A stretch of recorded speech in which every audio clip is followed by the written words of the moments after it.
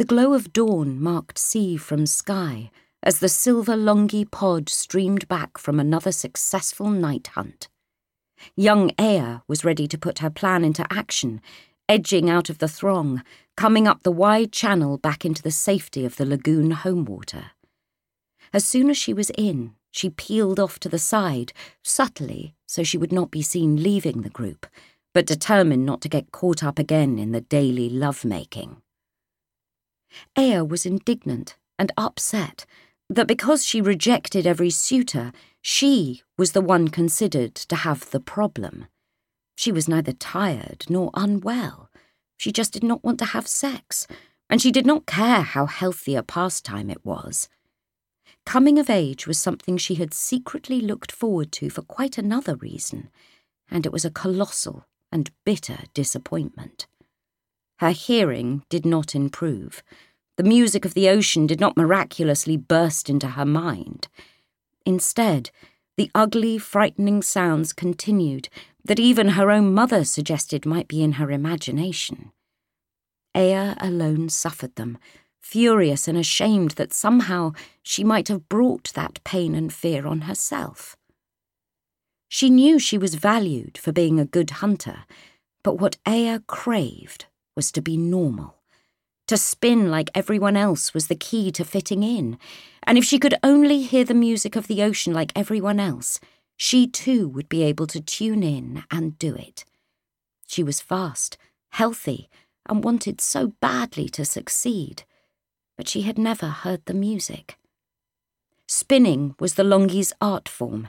It was dance, athleticism, most commonly just for entertainment and sport, but it also held a spiritual element. It was union with the ocean itself, and everyone who experienced that state even once shone with authentic longi joy.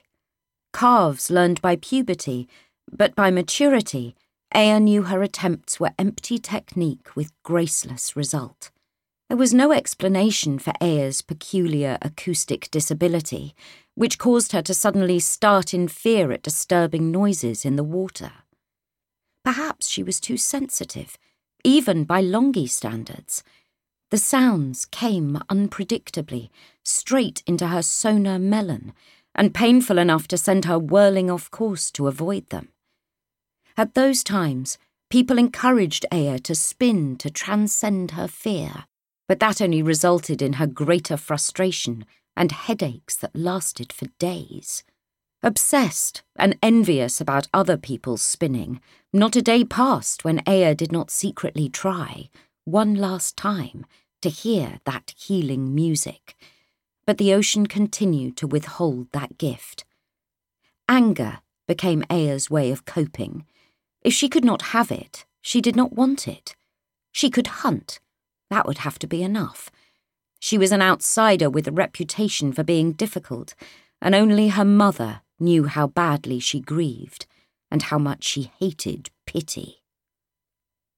Sexual maturity was a disappointment and a shock. Disappointment that her hearing did not improve, and shock that, despite her awkwardness, she was inundated with suitors. Aya assumed that her ugly inner world of bad thoughts and cravings and resentments meant her outer self would match, but that was far from the case. All the longi people were beautiful, but she was exceptional. In Aya, the grace of her people was exaggerated, from the long black lines around her eyes to the flashing pearly belly marked with long glittering dashes, increasing the impression of her considerable speed. The longi had exquisitely shaped pectoral fins and tail flukes, and in this Aya was no different, but her face set her apart. Her long rostrum, or beak, was slightly more elongated than usual, and the rounding of the bone above the eyes a little wider. Her eyes were more precisely slanted in the outer corners, and the black line around them a little thicker. To swim with her on the hunt was to experience her natural grace in motion, and it was very hard to believe that she could not spin. That was why, even though people knew about her hearing, they still infuriated her by urging her to keep trying.